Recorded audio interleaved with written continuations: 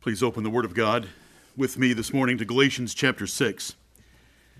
Galatians chapter 6. I salute you in the name of our Lord and Commander, Jesus Christ, the Son of Abraham, the Son of David, the Son of God. Amen.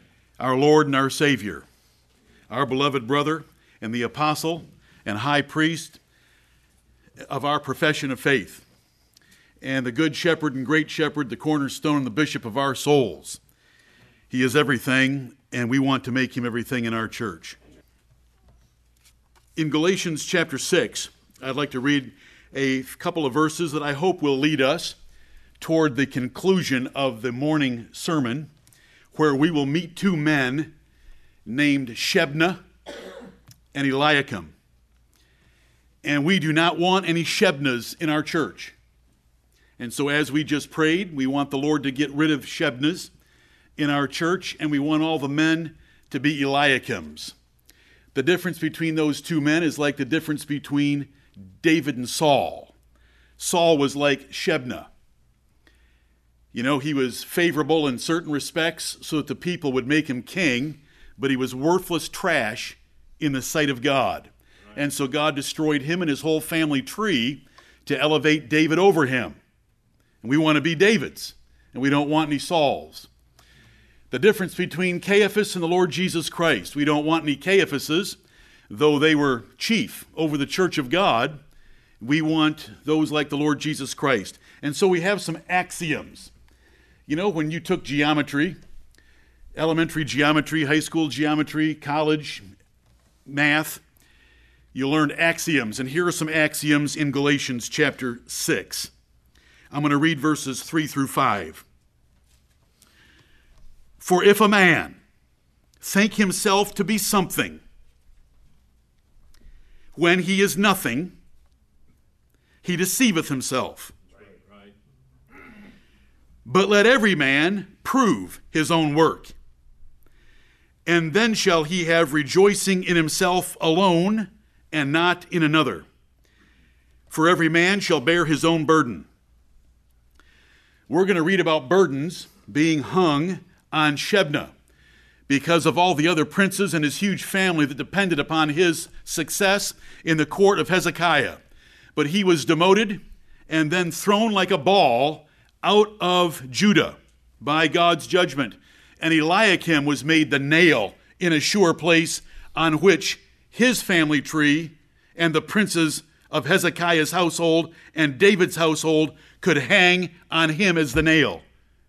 And I want all of you men to be nails like Eliakim and not nails like Shebna. Right. And this is the word of the Lord.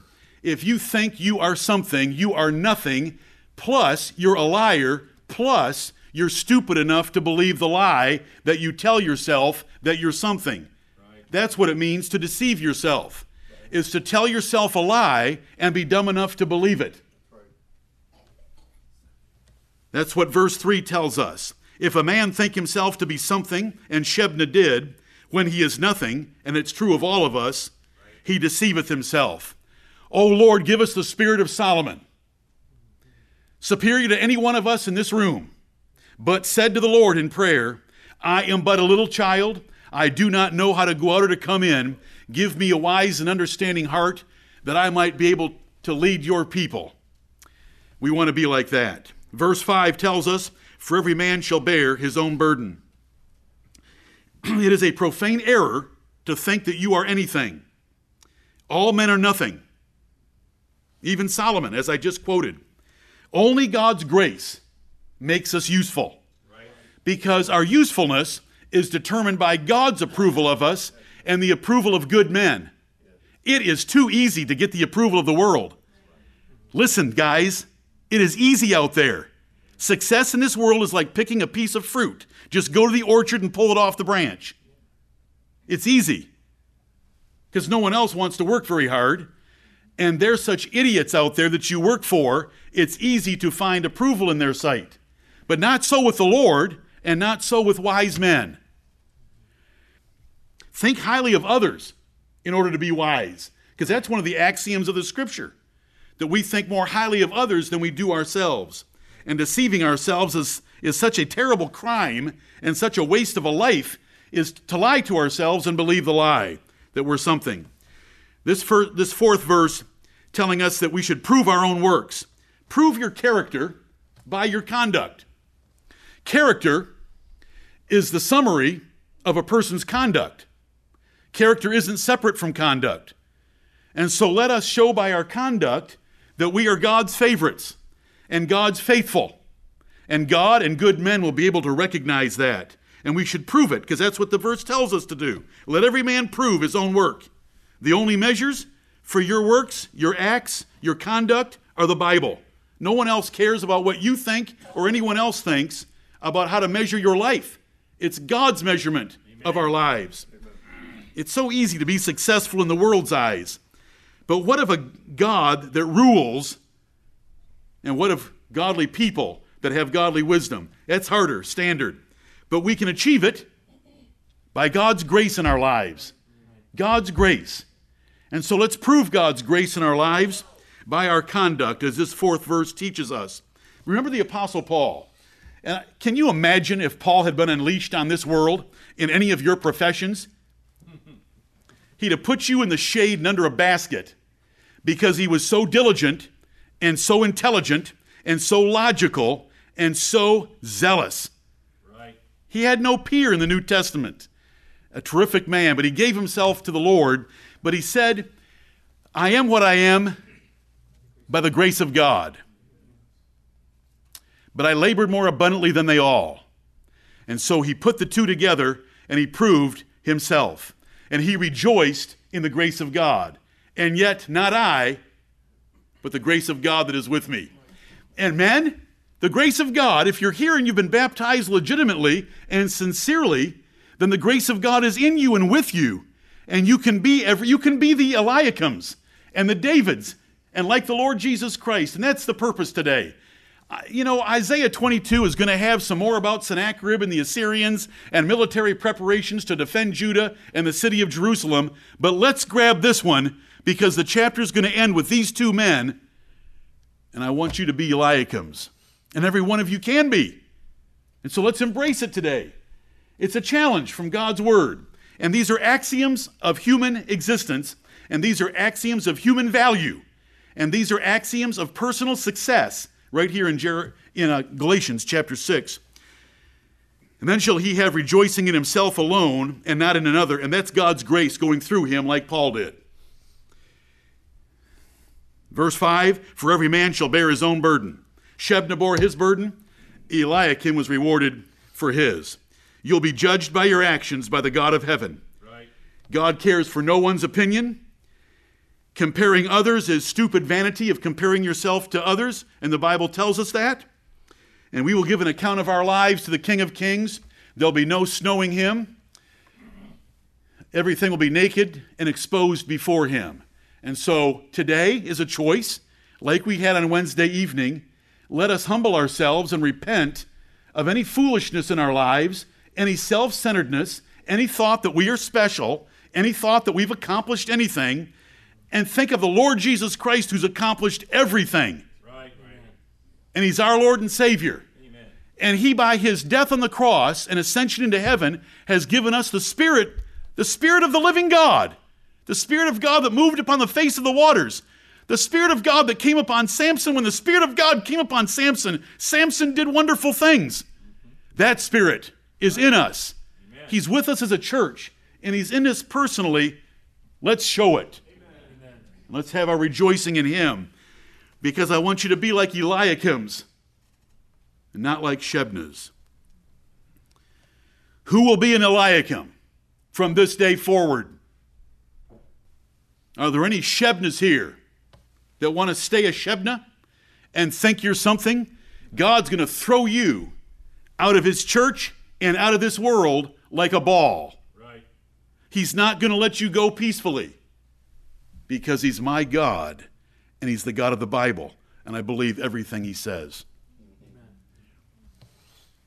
I'm not mad, just intense. Because you better be intense when you read about Shebna and Eliakim. Yeah, right. That's a great reversal of fortune. The Lord stuck it right into Isaiah chapter 22 for our learning. It should be exciting. It should be exciting to want to be an Eliakim. Let us pray. Heavenly Father, Lord of glory, King of nations, and the Father of the Lord Jesus Christ, blessed God, there is no other. Amen. We worship Thee and we praise Thee this morning. Yes. We thank Thee for Thy word. We thank Thee for its history. We thank Thee for its doctrine. We thank Thee for its prophecy. We thank Thee for its poetry. We love it all. But, oh Lord, remember our frame, that we are dust. Remember how weak we are, and forgive us for our follies. Forgive us for our sins. Forgive us even for our sinfulness that is yet within us. Father in heaven, pity us, O Lord, and stir us up by your Spirit in the inner man, that we might know the love of Christ in all of its dimensions until we are filled with all the fullness of God. Fill us with your Spirit, that we will embrace the axioms of Scripture rather than resent them, because they are not our own. They are yours, and they are perfect and pure and holy and right and righteous and just. Ours are depraved, profane, selfish, and worthless. Teach us the difference, and let there be some Eliakims, O Lord, that will never be different, that will never be the same as they are today in the days to come, that they will hear Isaiah 22, and it will grip them, and they will understand that by faithfulness a man can be known in the earth, and that you will bless him and bless his family tree after him. O Lord, let there be some Eliakims in this house. We thank Thee for Thy Son, the Lord Jesus Christ. He is the firstborn of every creature. He made all things, and He made all things for Himself. He is before all things, and by Him all things consist. We thank Thee that You sent Him into this world to lay down His life on the cross of Calvary to pay the sin burden, the sin debt of our sins by His substitutionary atonement on Calvary's tree.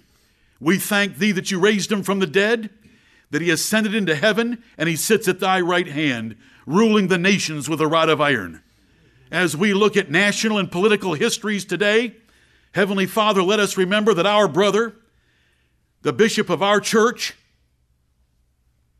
our friend, rules the nations. And he's doing the same things today as he did in the past in his divine nature. Amen. We thank Thee for Thy precious word. Thank Thee, O Lord, for inspiring it. Thank Thee, O Lord, for preserving it. Now open it to us by Your Spirit, and open our hearts to it, that we might see and behold wondrous things out of Thy law that will increase our faith, increase our hope, increase our peace, and increase our joy. Let us go from this place in a few hours prepared to live in this world lives that will adorn Thy gospel and bring great praise and honor to Thee, Holy Father. Forgive us where we have come short in the past, and bless us now by Your power. We thank Thee for America, and we pray for its leader and leaders in that order.